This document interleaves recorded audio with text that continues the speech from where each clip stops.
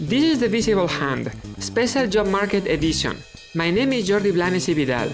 My guest today is Martin Schmitz, who is a PhD student and job market candidate at the Department of Economics, Vanderbilt University.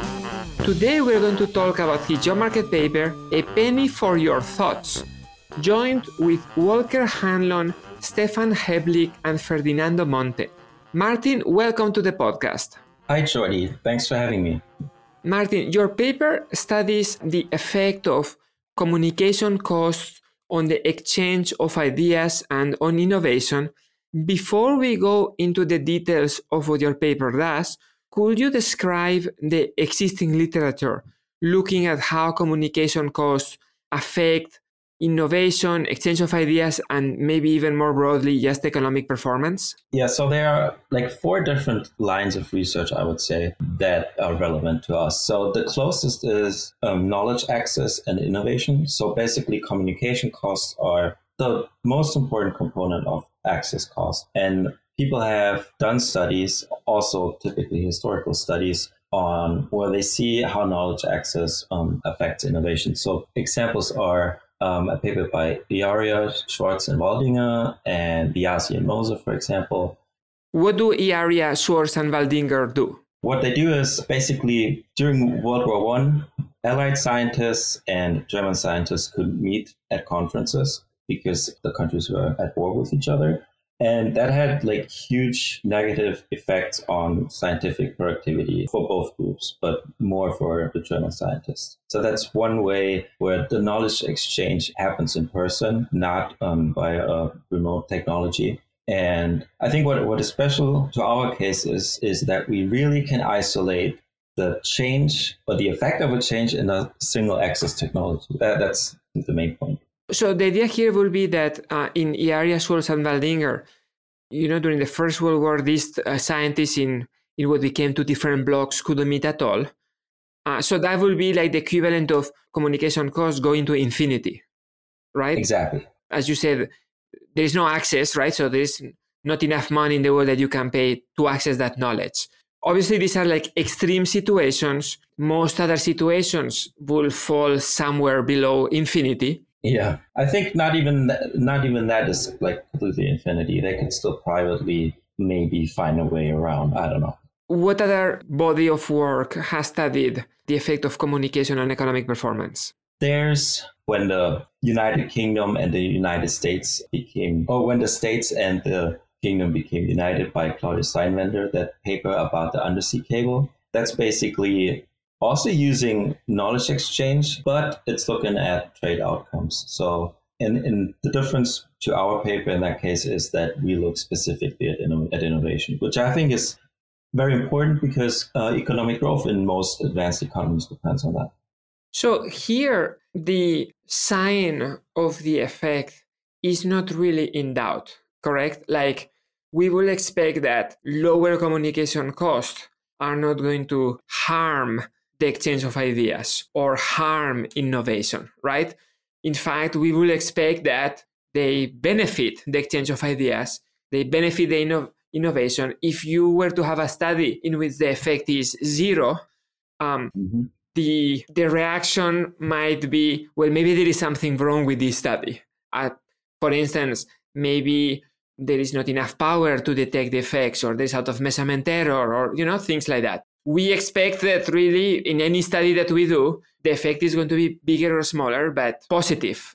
Or I guess in this case, negative, in that lower communication cost is associated with more innovation. What is typically the objective of these type of studies? Is it to document this thing that we expected, that we knew, but to confirm that we know it? Or is it to estimate elasticities, or to interpret historical episodes in a new light? What are we trying to accomplish here typically? So I think it's basically providing a statistical proof of a very straightforward relationship. But to the best of my knowledge, our paper is the first empirical study with a clean identification of the effect of a communication cost reduction on innovation. And we look at 2 different outcomes: technological innovation and scientific innovation, and we measure technological innovation with patents and scientific innovation with citations in the leading academic journal of the time, the Philosophical Transactions of the Royal Society of London. Long story short, the main idea is that it's the first time we actually can pin that down. That's the main contribution. So we were just talking about a couple of earlier papers who look at like historical episodes. You were talking about Yaria, Source, and Baldinger. Also another paper about the undersea cables between the UK and the US. You are also going to study a historical episode. Can you tell us what is it that happened in the UK in the 19th century to decrease the communication costs between different areas of the UK? Well, so in 1840, the uniform penny post was introduced, and that meant a huge change in the way people communicated at the time. So before the reform, the postage of a letter did not only depend on the number of sheets of paper in the letter or the weight of the letter, it also depended on the distance of transmission, so how far the letter traveled. So it made a huge difference whether you sent a letter from a London suburb to the city of London, that typically would have cost you 2 or 3 pence, or whether you sent that exact same letter from London to Edinburgh, that would have cost you 13.5 pence. And what the reform then did is basically introduce a flat rate for a single letter of 1 penny. That's why it's called the uniform penny post. So we have that variation between pairs of post towns. They vary depending on the distance, the cost varies. And that variation completely goes away in the post period, basically, after the reform is introduced.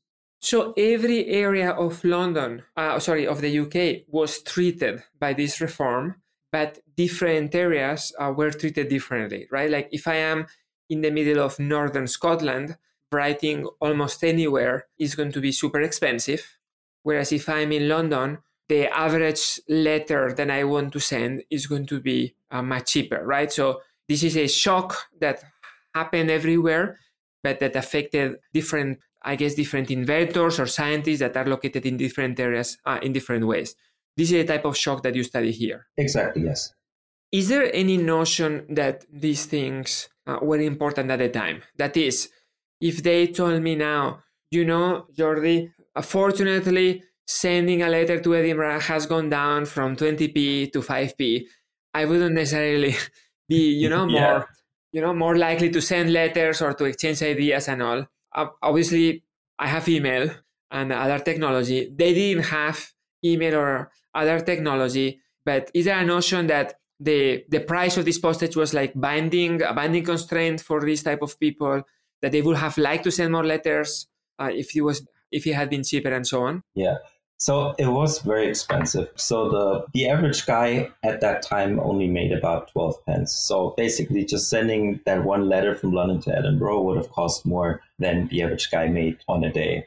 And well, if we want to quickly brush over income inequality, a professor at the time made about 10 times as much as the average guy. So that means if we would translate that into like our time now, that means whatever you get paid per day, that's how much 10 emails will cost you. So basically, once you're out of your 10 emails, that's it. Or you could say it. So basically, you have the choice between sending 10 emails or hiring a new professor, like an extra professor.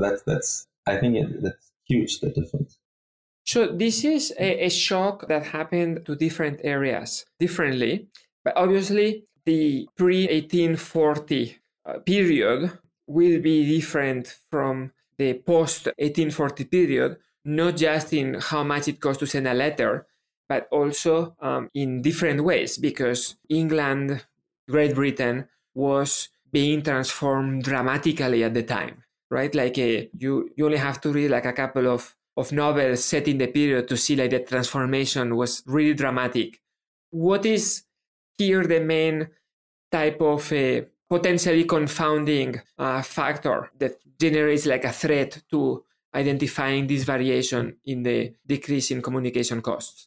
Yeah, so the only other thing that people could do besides sending letters to communicate is essentially travel.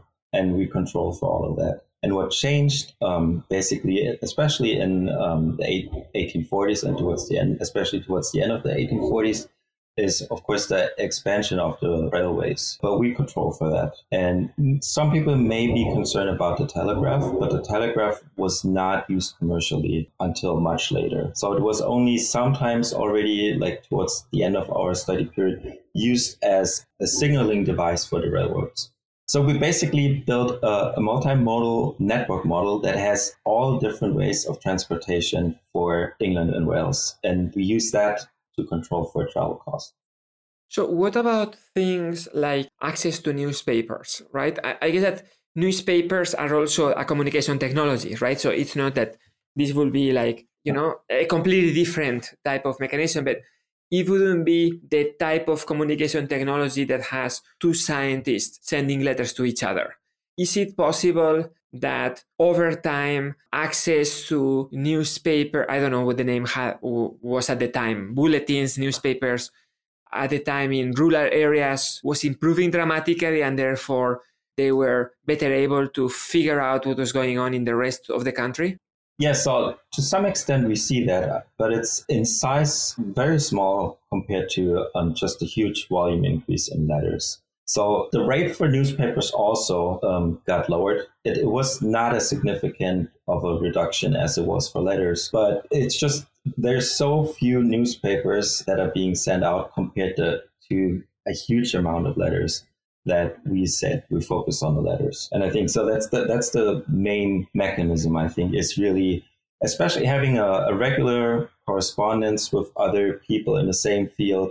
And because of that reform, basically you could correspond with more people that were further away, or you could correspond more frequently. And especially, like you said, the rural areas were the ones that benefited the most from it. So we see to some extent that the newspapers spread more easily there, but it's not something that is like significant or in like meaningful in an economic sense. Can you give us a feel about the type of data that you collected for this study? So we have two data sets. We look at two outcomes. Let me start with the citation data set because that's the longer part. So this is a bilateral data set. So everything's at the post town level, but we started with citations in the leading academic journal of the time, the Philosophical Transactions of the Royal Society of London. And we went through every single article from 1830 to 1849 and looked at the citations. And these are often just the last names of professors or other researchers. And we use the content around the citation and that last name to first identify who that person is, the cited person, and then also geolocate that person. And we did that for all these articles. And we had 13 RAs and it took like more than a year. So it was a bit of an effort. So a citation will be like a citation takes place nowadays, right? It is a reference to the work of some other scientist in a paper in an academic journal. The difference, as you say, is that they are not citing an earlier article, but instead they are citing a specific person, just because maybe the work of that person was not codified in a way that was particularly well structured and all. So they were just referring to them by surname. And you collect like these citations. This is the main proxy for these knowledge flows, correct? Like the idea is that if I am citing you and you are in northern Scotland, that must mean that I somehow got to know about your work in a way that I may not have been able to know about it before the introduction of the penny post. Yeah, that's exactly the idea. What is the other data set? The other data set is patent data. And unfortunately, there are no patent citation data for that time. So we just have patents. And we got that from Nuvolari and Tattari. And with that data set, we had to first get rid of all the patent agents. And the patent agents are essentially like the patent lawyers today. So they're not the inventors, but their name is on it. In that case, their name is on the patent. So we got rid of them, and then we had to geocode the locations of all the inventors. So that was that like somewhat longer task. Yeah.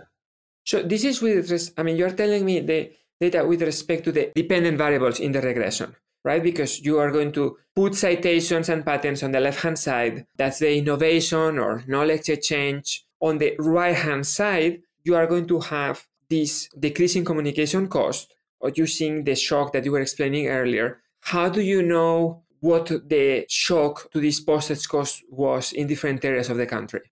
It's distance based. So there's a schedule, and depending on the distance of the postal route between two places, that would determine the postage that you would have to pay for sending a letter from post town A to post town B. And there are also like tables for that, but it's easier with the distance. So this is not just to emphasize, this is not as the crow flies.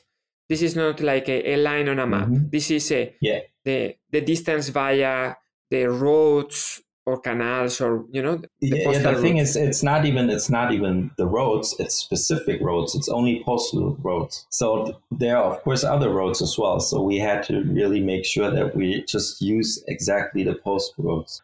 So typically when somebody sends me a letter, the postman will come and drop it, under my door. Was this also the case at the time? Depends on where you live. If you lived in London, for example, you could even get 3 deliveries per day. So very convenient. But if you lived in a countryside, then you probably would have to go to the local post office and pick up your mail every week or so. So it was a bit slower. What type of inventors or scientists locate themselves in the middle of rural Scotland, just as because that would seem like prior to the arrival of the penny post, that would be like a particularly inconvenient place to try to locate, your scientific work. Yeah, I would agree. I think those were maybe scientists who didn't want to become scientists in the first place, and then just ended up discovering something or became interested in that. So yeah, it's hard to explain. So I basically looked at all the biographies, or almost all the biographies of the people in the sample. And sometimes it's just it's like people attract other people. So if there's an editor, for example, that is like very influential and he has a good research output, then other people are okay with moving closer to him in the remote area. So these scientists, they were not like clustered around universities, say like, I don't know, in Durham or Newcastle or something. They will often be sitting by themselves in a specific post town. Yeah, so we have way less universities at the time than we have now. So we have, for example, King's College, University College. Those were around already, but we don't have like every single university that you have in the UK. So it's a lot fewer universities, and it was often common that and that kind of makes our estimate a lower bound. It was kind of common for like wealthy people to do science as a hobby, and so they would sit in their castles and like far out, and they would basically just try to discover new things and communicate. You are going to run regressions that are like conceptually, quite easy to understand. As we said, you're going to put dependent variables such as knowledge exchange, citations, and the innovation patents on the left-hand side, and the decrease in communication, in this case, postage costs on the right-hand side. But before that, you have an initial regression establishing that the cost of postage prior to the reform in 1840 was indeed a binding constraint to the sending of the letters. How do you do that? Well, so the problem in case of the patent data is that we don't have patent citations. So that means we don't have bilateral data. So we somehow have to break that information down to that dimension that we have, which is the post town level. So from pairs of post towns, we have to bring it down to just post towns. And that's why we calculate the letter market access measure. And so we use data on letter flows to estimate certain elasticities and then use those elasticities in our letter market access estimation. What is a letter market access? So it's kind of like a regular market access measure. So market access means basically the population weighted travel cost to every other place from your town. So if I am selling something, I can obviously sell it in my own town. I cannot send it in New Zealand because New Zealand is at the other side of the world. But in places that are relatively close by, I can sell it more or less, depending on travel costs there. Therefore, the market access is how big the cities are that are around me weighted by the distance or something like that. Yeah. And instead of distance, we just used the travel costs, so the actual network. Yes. So this is something where, are you the first ones who invented this concept? No, of course not. That's Donaldson and Hornbeck, that seminal paper. I think by now we can call it seminal. So our contribution in that area is just the ladder market access measure. So we even control for regular market access in the regressions, but we construct a ladder market access measure to figure out what the ladder market access from each post-ton was at the time. So it works very similar to the regular market access measure I just explained. The difference is just that we use the cost of sending letters, instead of the travel cost or freight cost. So just to be clear, and going back to the initial market access, we just mentioned, this is constructed by looking at the size of the cities that are relatively close by, weighted by how close by to where I am they are. There are some elasticities there, right? That tells me how important it is that they are far away or close by. These are the elasticity that you estimate? We estimate a couple. So we estimate trade costs. We estimate what the elasticity on the distance is, and the elasticity on population. And then we also estimate the elasticity of the market access measure that we use as a control. All this as an objective to put that as a control for the later regression, in which we will need to control for that when we put patterns on the left-hand side, correct? Exactly, yes. I was asking you earlier about an initial regression establishing that the cost of postage prior to the reform was a binding constraint to the sending of letters. You told me earlier, yes, the salary of a professor was such that if that professor was sending 10 letters per month to Edinburgh, the salary will be wiped out, or per day. But we will need to confirm this in the data, correct? That whenever the postage cost went down, the volume went up, right? How do we do that? Yeah, so that's kind of a first stage that you're describing. That's exactly what we're doing. In that case, the dependent variable is the letter volume, and on the right-hand side is the cost change and other things that we have to control for. That's where we get the elasticities from. How does that regression work? So there are two extra data sets that I have to talk about for that to make sense. So you can imagine that the postage was essentially a step. If you plot distance and postage on the y-axis, distance on the x-axis, then it kind of looks like a step function. So the further away you go, the more expensive it gets. And so what we do is we look within the cost bins to back out the effect of distance, and we look within the distance bins to figure out what the effect of cost is. Is this equivalent to regression discontinuity? No, we would not have the numbers for that, I think.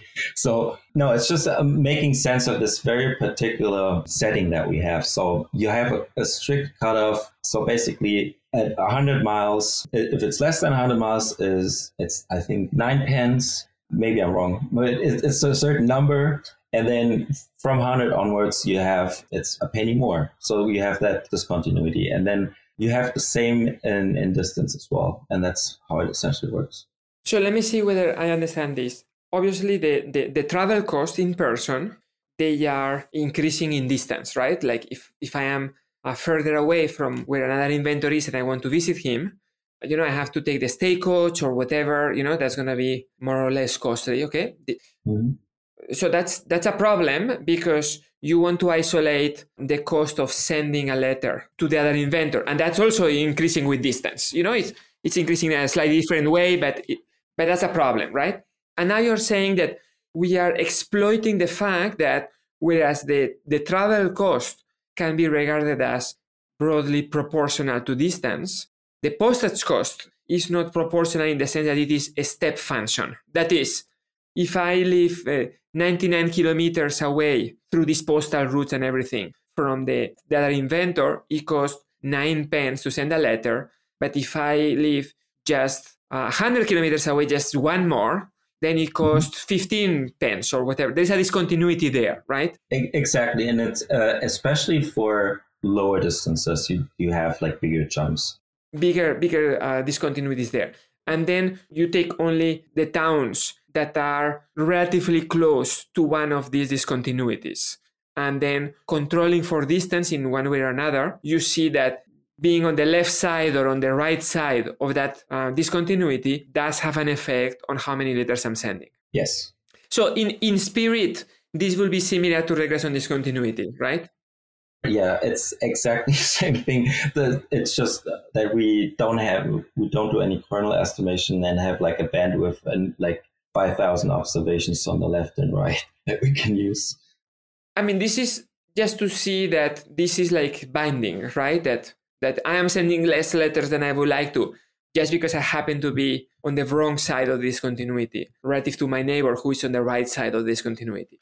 But this is not the objective of the paper. I mean, this is like an important ingredient, but it's not the objective of the paper. The objective of the paper, we have mentioned it a couple of times already, with respect to the knowledge exchange, which is the citations that these scientists in these like philosophical transactions of the Royal Society of London journal at the time were making of each other. How do you estimate this? So we're talking about the change in the citation activity caused by the cost reduction. So it's like a panel data set of inventors or a panel data set of post towns. Is it like akin to a difference in difference estimation, or? Yeah, it's a difference in difference estimation. So once we have located the inventors or scientists, we aggregate everything to the closest post town, because all the cost measures are post town based. So that's where the cost changes. That's why we also thought this is a good way to aggregate things. And so once we aggregated that, in the citation data case, as I said, it's bilateral data. So one observation is a pair of post towns, and we observe them before and after. So we have data for every single year, but we thought it's better if we pool things and have just a pre and a post period. And yeah, it just works better that way. And so it's a classic diff and diff in that case. So it's a pair of towns, right? Mm-hmm. And then there is a time dimension in that there is like a pre-period and a post-period. And then, the two sets of dummies, okay, for the pair and for the post-period, and then the interaction between the post-period and how expensive it was to send a letter in the pre-period. Well, so the nice thing here is that we can control for additional things because it's dyadic data, and dyad is just another word for pair. So I think the most convincing specification is the one where we even include a dyad fixed effect. So we control for every bit of time invariant variation that is specific to a certain pair. And I think that the fact that we still find something after controlling for that is quite striking. So just to reinforce the point that you were just now making, the fact that you put the dyad or pair fixed effect means that any type of effect of a certain town becoming better connected in other ways to travel cost or something to the rest of the country, that will be controlled for, because we are isolating here, the specific change with respect to another specific city or post town, right? Yeah, that's correct. So I have a couple of questions with respect to this regression. The first one goes back to what I was mentioning earlier, which has to do with the location of the inventors. Specifically, is it possible that there were some inventors that were located in London, but after 1840, they said, wait a second, I don't need to be in London anymore. In order to gain access to these other scientists, let me go back to my hometown where I have more space, and the children need a garden or something, and therefore I can still keep informed of what is going on from there. That would be like a type of effect that wouldn't be taking place if your main mechanism was not taking place. But this type of endogenous mobility of the inventors will potentially be inflating a little bit your estimates. Yeah, but I think we're very conservative when it comes to all the other things. Basically, point in the wrong direction, basically making our estimates smaller. So we see that in the data that especially when the inventors or the scientists get older, they tend to move to the countryside, and that's also facilitated by the reform force. but it's not that huge. My second question is with respect to the exclusion of London from this regression. Why do you exclude it? Because the way that you justify it is, well, if I'm in London, that's not going to affect me anymore. But this will be in some sense like saying I have some type of shock and I'm throwing half of the observations because for these ones I expect that the effect is going to be zero. I only want to look at the observations for which I think that there is going to be an effect. That seems a little bit like somehow that doesn't sound quite right. I think it's right. So London is just very different from the rest of the UK at the time. It's a lot more advanced. Like I said, they had 3 deliveries per day just within London. So way different than anything else around it. And and the cost was quite low before the reform already. So like I said, within the city of London, it was just 2 pence. And if you were outside, kind of on the countryside outside of London, it was only 3 pence. So it was not a huge change. And we only exclude pairs that are within London counties. So we still have connections, London, Edinburgh, that's all in there. I see. It's just within London because we say it's special and the change isn't very big. I see. So only the pairs in which both post towns or post offices are in London. Yeah, and one technicality on that is also because the density of the post towns there is a lot higher, just more people living there. So what do you find with respect to this regression?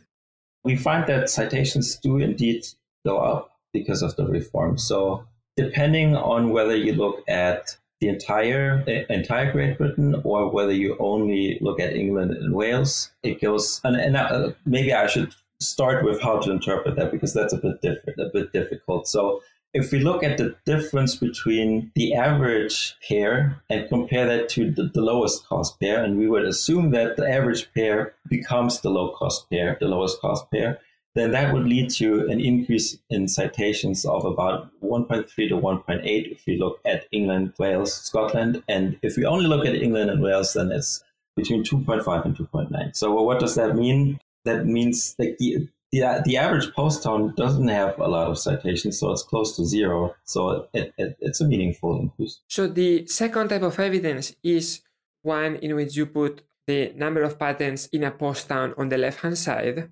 You have already alluded to this, but can you be more specific about what type of regression you run here? So, like you said, the number of patents at the post town level are on the left-hand side. On the right-hand side, we control for everything that could possibly affect patenting, of course. So we have the entire road network taken care of. So the roads, the canals, the ship routes, and basically navigating through that network is taken care of by using the travel cost and using the elasticities we estimated earlier. We have population in there to control for a post town's population. We have that regular market access measure in there. And then the variable of interest, of course, is the letter market access measure, and in particular, the change of the letter market access measure. And so basically, it's a different diff as well. And the change in letter market access is really what we're interested in. Can you repeat what the letter market access is? Yeah. So it works like a regular market access measure, just that the cost instead of trade or travel cost, we use the postage. So it's kind of like a population and cost weighted average of reaching everyone else in a certain area. So here, as we have mentioned several times before, it's critical to control for the market access that is based upon the physical travel costs, correct? Mm-hmm. Because obviously they are going to be both strongly correlated with each other in that we will expect that both of them will have gone down during this period in which England was making a lot of new roads or is becoming cheaper or whatever to travel and so on. What happens if you don't have this measure being perfectly calculated? Because you are obviously like estimating it from a previous regression. There's a certain amount of uncertainty around these estimates. Anyway, it's not that clear that when you measure distance along all these routes that you have, the distances are comparable. I don't know. For instance, England is not very hilly, but I presume that there are some roads that are steeper than others, therefore there is going to take longer, or there are roads that are passing through swamps, there are some roads that have bandits, I don't know, Yeah. You expect that this measure is being computed with a certain amount of error. Of course, yeah. If you don't compute it perfectly, does that mean that the error remains in the control and then it's positively correlated with the later market access, or? I think the fixed effects also help us in that case. So we have post-on fixed effects in there. And that is controlling for the time invariant element of what I just said. Yes. What do you find with this regression? We find that patenting also goes up. And in this case, a 1 standard deviation grade improvement in latter market access leads to an additional 0.075 to 0.114 patents, or easier said is about a 2 to 3% increase in the average number of patents. So that doesn't sound like a lot, but it's also, I think it's, a significant increase. Are these patents economically meaningful? Like my instinct would be yes, because inventions in Britain during the 19th century, I mean, it's difficult to think of an area that is, an area and a period in time in which inventions have transformed the economic fortunes of the world as much as Britain in that period. But are these patents that, I mean, is the steam, the watch steam machine in there, for instance, or potentially not that, but the equivalent of this, are these patents things that one will recognize, or at least some of them? There are useful inventions in there that are patented. So it's not just someone invented a new pencil or something like that. So it's meaningful. Anything that I have not mentioned you want to add? We're working on a theoretical model to give the entire thing more structure so that what we estimate is perhaps more useful and more comparable to now, like recent times today. But still exploiting this shock? Yes. The reason why other studies and also our study uses historical data is simply because the only two alternatives are you travel or you send a letter. And that way we can isolate what happens to exchanging letters and how does a postage decrease affect innovation. And of course, we're not going to be able to do that in a modern setting where you can schedule a Zoom meeting or fly around the world or exchange emails and whatnot. So it's kind of a unique setting, and it's probably also the latest possible setting because then you have the telegraph coming in. So I think it's pretty much the ideal setting to study exactly that, the change of a single communication. Wonderful, Martin. Thank you for coming to the podcast. Thanks a lot for this great opportunity.